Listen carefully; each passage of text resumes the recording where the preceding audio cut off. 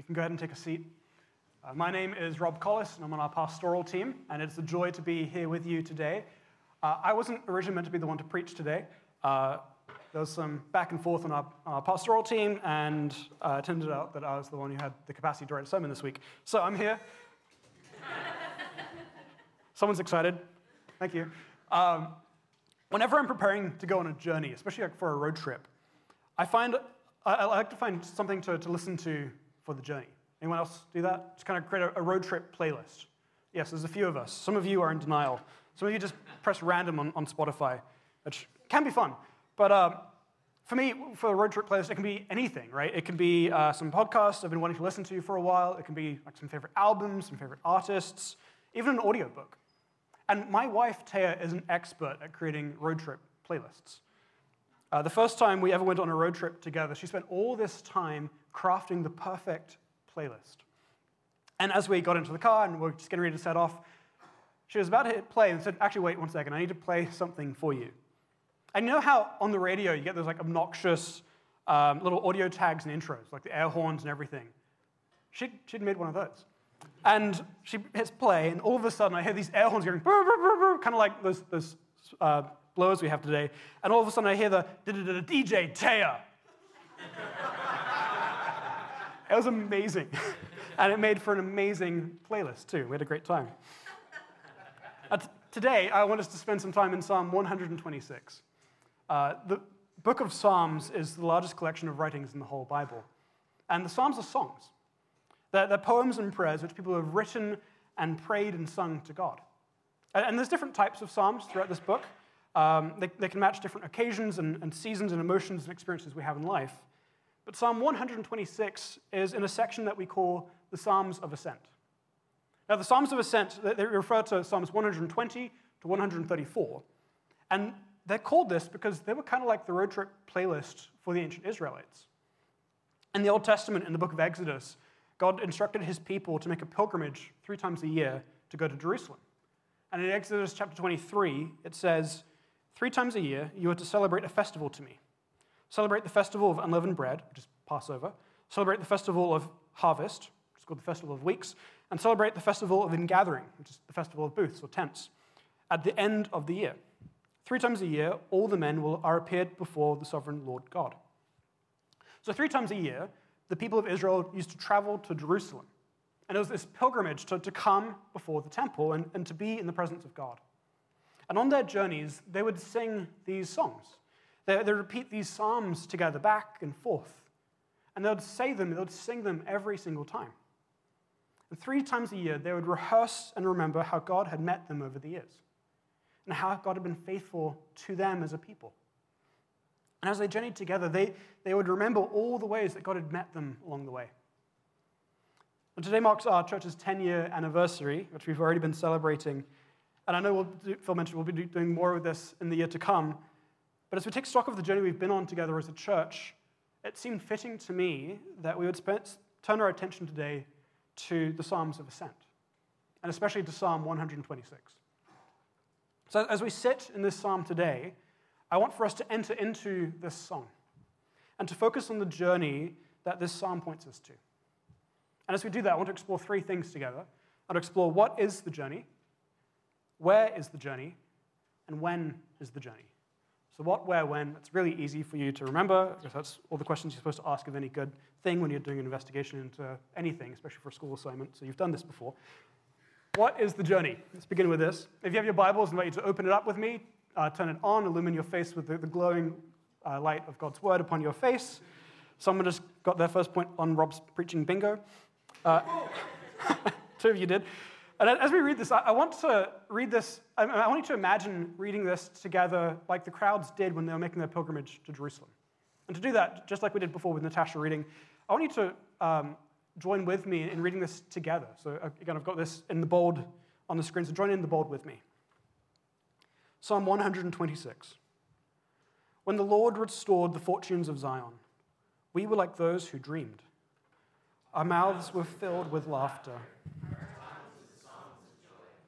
Then it was said among the nations, the Lord has done great things for them. The Lord has done great things for us, and we are filled with joy. Just imagine a whole crowd of people, pilgrims on their way to Jerusalem, saying this to each other, back and forth. They're journeying together to God's temple, to the presence of God on earth, to celebrate his work in their lives. And as they go, they're singing this song. And what's it about? What's this song about? Well, it's a song about the unexpected delight of God's work in the lives of the Israelites. They say in verse 1, when the Lord restored the fortunes of Zion, we were like those who dreamed. Or if you've got your Bible in front of you, you might have a slightly different translation. It might say, when the Lord brought back our captives, we were like those who dreamed. And it can be translated either way in the Hebrew. It's got some flexibility in how you understand it. And actually, seeing that it has brought back our captives is really helpful for this psalm. Because they weren't recalling just some vague general blessings or well-being that was going on in their life. When they sang this song together, they were remembering something that had happened in history, something real and concrete. They're recalling how God had worked in history and how the Israelites had once been captives in slavery. And there were two moments in the history of ancient Israel when this happened. One time was not enough to go into captivity. So the first was when they were slaves in Egypt. And God led them out of slavery by the hand of Moses. And that's a really important moment in the life of the Israelites, in the life of God's people. And that's what the whole book of Exodus is really about. And there are references to this moment all throughout the scriptures. And I think they definitely had this moment in mind when they said this psalm together. But there was also a second moment when God led them out of captivity. You see, God's people were also taken into exile and into captivity by the Babylonians. And I think it was especially this second captivity that this psalm is recalling to mind. Both because some other psalms explicitly reference Babylon, and also because there seems to be this remnant group that was left behind. They say, when the Lord brought back our captives. There's this restoring work that the people experienced, right? There's an implicit group that were present to see and receive God's work, the restoration and the bringing back of their fortunes, of those people who'd been taken away. And this restoring work, it was completely unexpected. It was completely unexpected. When it happens, they say, we were like those who dreamed. It's that feeling of utter disbelief. One of those experiences in life which just feel too good to be true. And you look at someone else and you say, hey, pinch me. I actually landed that job. I got that contract. I actually finished this degree. Taylor Swift has actually decided to finally come to Vancouver for the Eras tour. I must be dreaming. And clearly one of those things is not quite like the others. But God did an amazing and unexpected work in their lives. They had once been captives in Babylon, but God freed them and brought them home. And when they realized it wasn't a dream, their mouths, they were filled with laughter, their tongues with songs of joy. And others saw what God had done in their midst. They saw and they looked and said, wow, God really has done great things for you. And the ancient Israelites could only say back, yeah, the Lord really has done great things for us. And we are filled with joy. This was a clear and tangible moment that God's people would look back to. As they journeyed towards Jerusalem, they would sing about this over and over again. And recalling their past journey kept bringing more context to this current journey that they were on. They were heading to Jerusalem to celebrate what God had done. And this song, as they sang it, it brought more texture to their remembrance. There was something tangible to remember and to recall. And it gave the depth to their praise. And there's two journeys happening in this psalm, aren't there? The first one was that ancient journey where God's people were led out of captivity, went from captivity to freedom. And actually, it happened twice, right? And then there's a second journey. It's the pilgrimage journey, where the people were traveling to Jerusalem, which is going to come up now. There we go. It's kind of like this meta journey that they were on, right? As the pilgrims rehearsed this psalm together to celebrate as they were going to Jerusalem. And that's great. There's these two journeys that the psalm's talking about. But that's not really the journey that we're on together, is it? The Christian life, it's often referred to as a pilgrimage, the journey of faith as we seek after God. But our pilgrimage, it's different than the one that the people in ancient Israel were taking when they went to Jerusalem. Our pilgrimage journey isn't going to Jerusalem. It's the journey of growing closer to God and pursuing after him, of drawing closer to Jesus and knowing him. It's navigating those ups and the downs of life and the feelings of closeness and distance from God, but still pressing on. It's the pilgrim journey of faith. It's the long obedience in the same direction, slowly growing in Christ-likeness, as God does his slow healing and reconciling work in our lives, as the Holy Spirit sanctifies us and draws us ever closer to himself. We could say it like this: our pilgrim journey is one of discovering and of rediscovering the goodness of God with us. Which is hopefully a similar thing to something you've heard around this church before. As we walk along this journey of faith, we find that we also look back to the work that God has done. The author Phyllis McGinley, she once said, "I have read that during the process of canonization," that is, declaring someone to be a saint, "the Catholic Church demands proof of joy in the candidate. And although I've not been able to track down chapter and verse, I like the suggestion that dourness is not a sacred attribute." The Christian life, it's a journey of seeing God's unexpected goodness and his work in our lives. And it's a journey of remembering those moments when God's shown up. Those moments when we were like those who dreamed, when our mouths were filled with laughter and our tongues with songs of joy.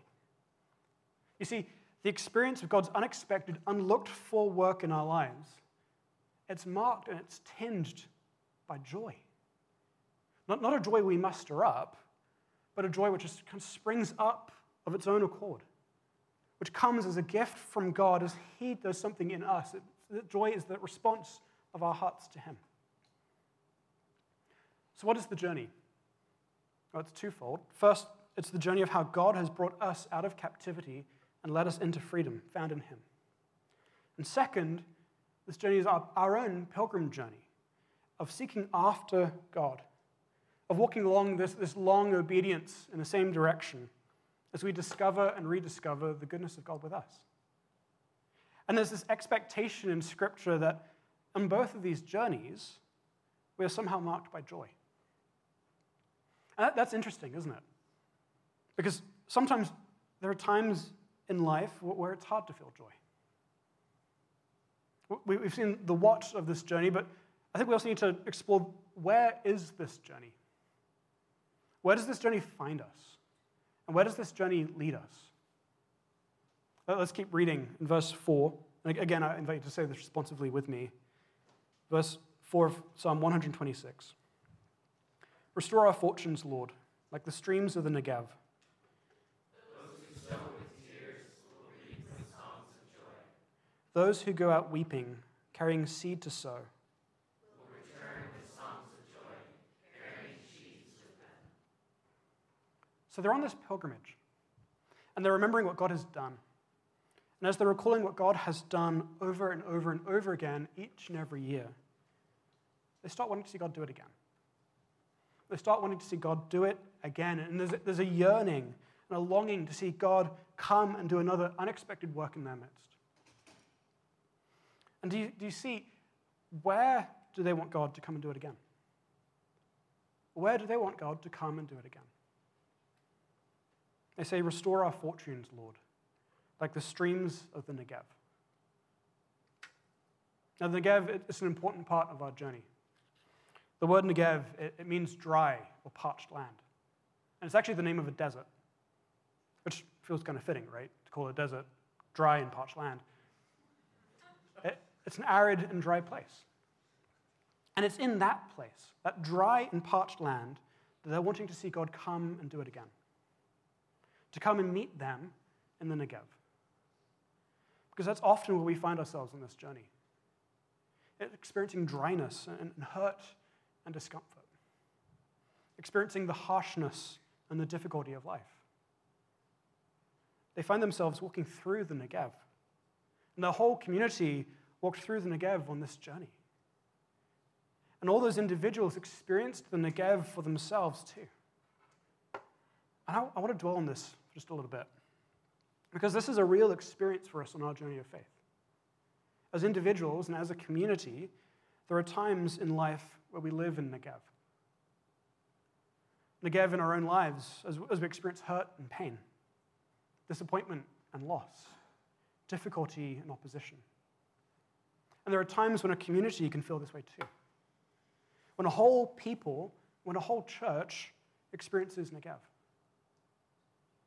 You see, the Christian life, it's not an escape from experiencing Negev.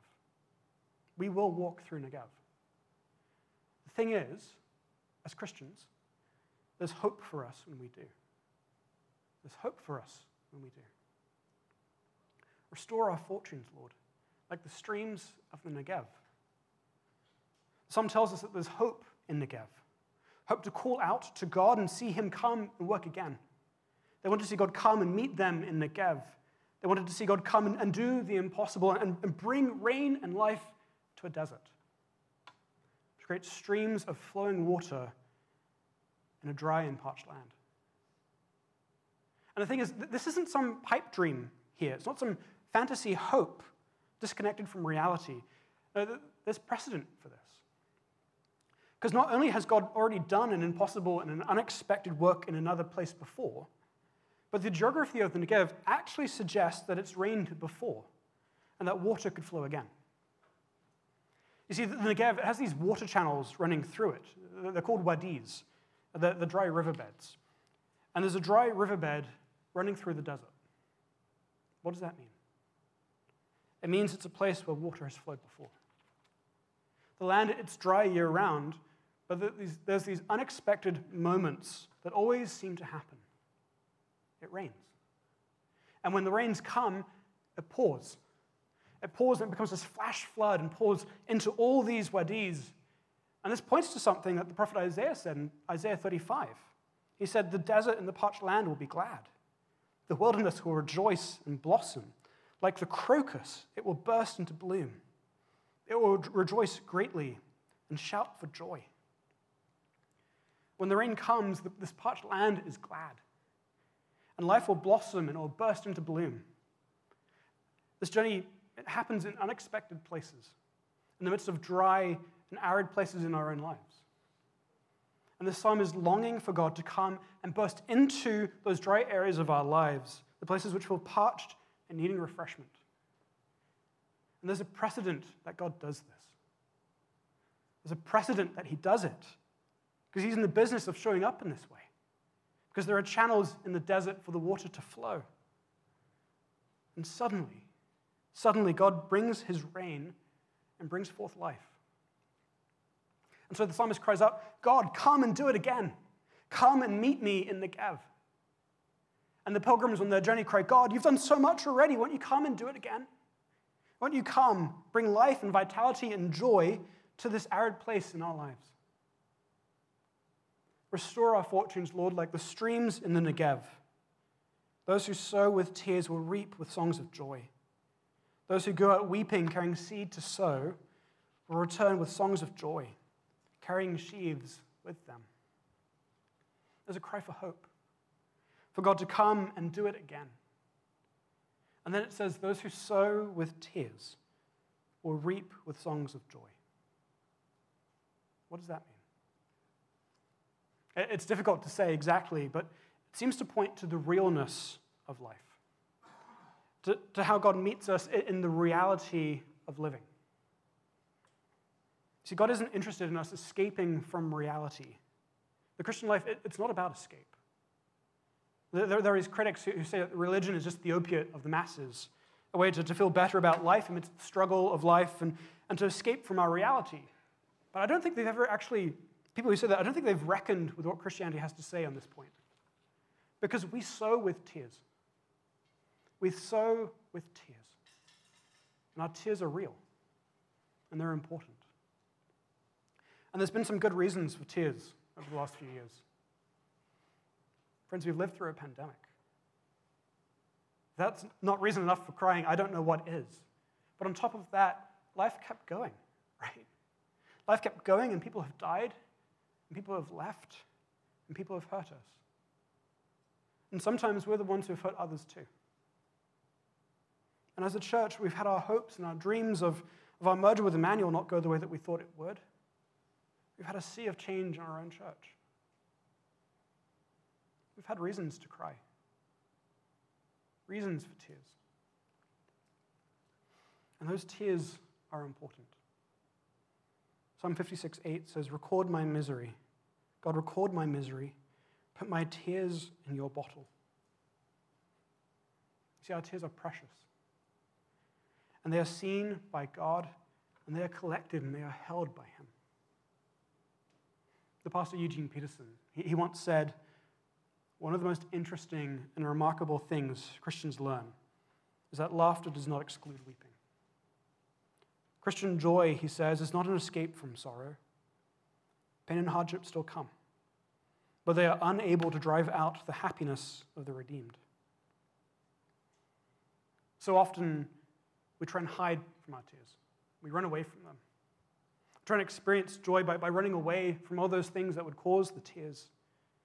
And we do that by eliminating the things that can hurt us, right? We numb ourselves to pain. We avoid risk. We detach ourselves from others. And then when we experience the boredom that follows from those kinds of choices, we try to buy joy. We try to buy joy in the form of pleasure and experiences. But this psalm rejects that way of living.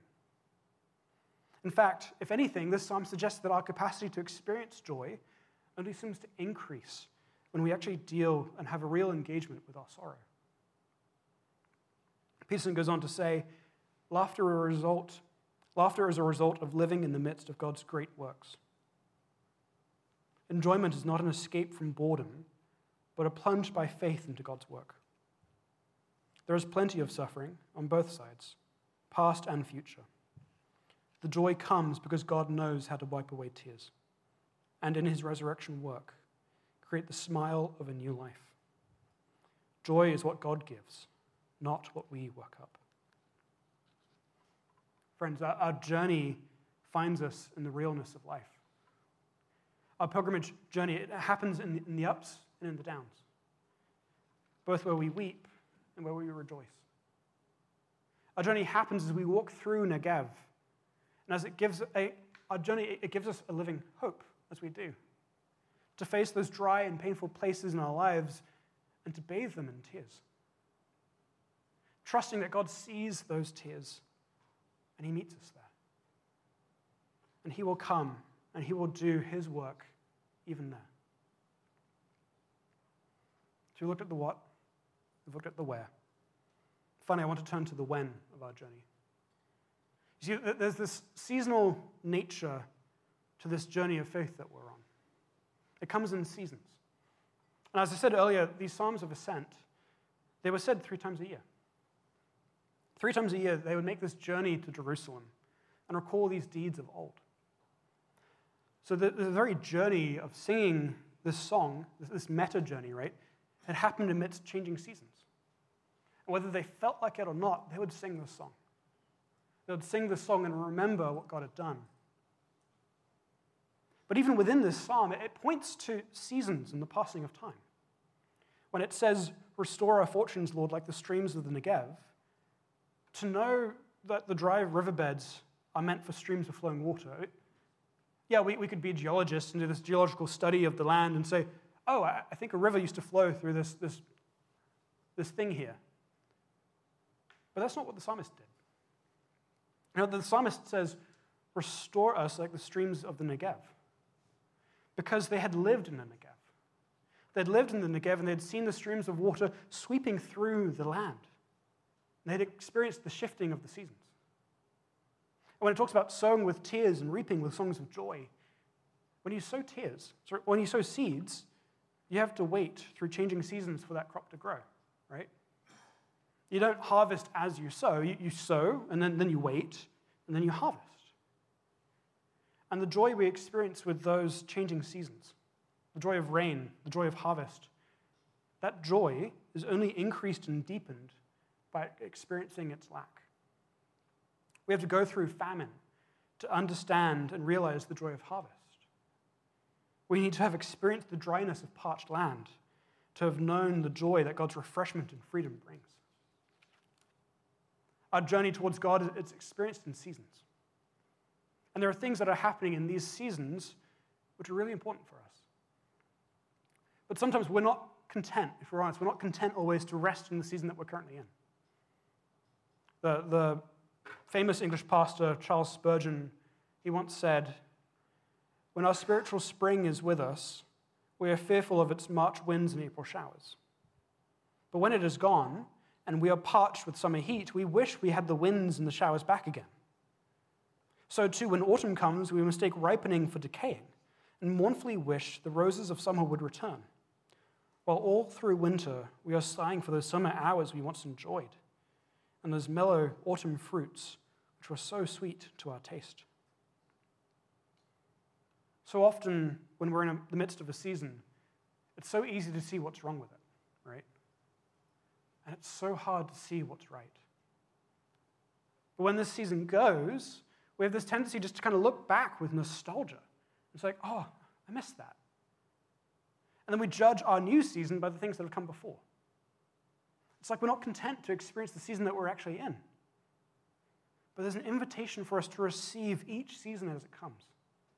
And not to judge it in the light of what's come before, but instead to embrace it for the season that it is. Trusting that God is with us in each season, and he's doing something important in every season. Because whether we're sowing or whether we're reaping, God is with us in this moment. And that's never going to change. That's never going to change. He's always going to be with us. And there's an invitation for us to rediscover his goodness now. In this season we're in, whichever season it is. Every year, these pilgrims would go to Jerusalem repeating this song. And it was their road trip playlist, right? And every time they sang this song, the song would take on even more meaning than before. Because they'd lived through yet another season of God's work in their midst. 10 years in the life of this church is something worth celebrating. And we will be celebrating it a little bit more today and definitely next year too. But 10 years is just a drop in the ocean. It's just a drop in the ocean. What will this church recall to mind when singing this song in yet another 10 years' time? Or in 20? Or in 50? Or 100? What will this church sing about and recall to mind regarding the wonderful works and deeds of the Lord? In this season we've been going through in our church, God has been doing a work in our midst. And it's been difficult to name what this season has been. It's been difficult to name it, and I certainly don't think this was the season anyone expected or hoped for. And I don't know how to truly mark and discern the shifting of our spiritual seasons. But while we might long for a different season, for that golden glow of yesterday, or for the hoped-for promise of tomorrow, God is inviting us to experience him here, now. And to recall to mind how he's been at work in our lives already.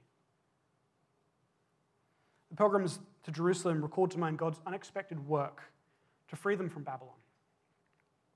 And on our journey, we remember Jesus. We remember Jesus and his unexpected journey to the cross. Because at the end of the day, that's what this whole church thing is about. Because Jesus was the ultimate one who went through exile, and he suffered captivity in order to bring us true freedom. He was the one who journeyed the road to the cross to show us that we are never alone. You see, friends, we don't walk this journey alone. We walk it with the one who has already gone before us. In the ups and the downs, the tears and the songs of joy, he has dignified each and every single moment. Because he is the man of sorrows who, for the joy set before him, endured the cross, so that we could be with him. Friends, we are on a journey together. The journey of growing closer to God and pursuing after him. Of drawing closer to Jesus and knowing him. It's navigating the ups and the downs of life, walking through Negev amidst the dryness and the rain, and the feelings of closeness and distance from God, and still pressing on. And we can keep pressing on, because we know where our journey is heading. Before the service, when we were praying, someone had this beautiful image, just kind of owning the fact that it's been a messy 10 years with bumps and twists and turns. But then they saw this woman dressed all in white, who received a bouquet from her groom, Christ, the church. Christ. She was the church, he is Christ, her groom. She's the bride. And that's where we're going. She'd been given this new white garment. Yeah, it had been messy, it had been stained again, but he gave her a new white garment. That's what he does to the church. He keeps washing us clean and presenting us new before him, so that one day we will arrive before him and be with him. Isaiah 35, verse 10, that chapter in Isaiah, it ends with this. And I want to end with this too. They will enter Zion with singing. Everlasting joy will crown their heads. Gladness and joy will overtake them. And sorrow and sighing will flee away. Friends, Jesus is already drawing us closer to himself. And he's walking with us on the way. And in Jesus, we have a living hope for this journey of life, this journey of faith. And we will arrive one day. We will arrive and see Jesus face to face. And everlasting joy will crown our heads, and gladness and joy will overtake us. And sorrow and sighing, it will flee away. Friends, that's where we're going. That's the journey that we are on. So may this psalm be a song for our journey. As we look and remember what he has done and long for him to come and do it again. Let's pray.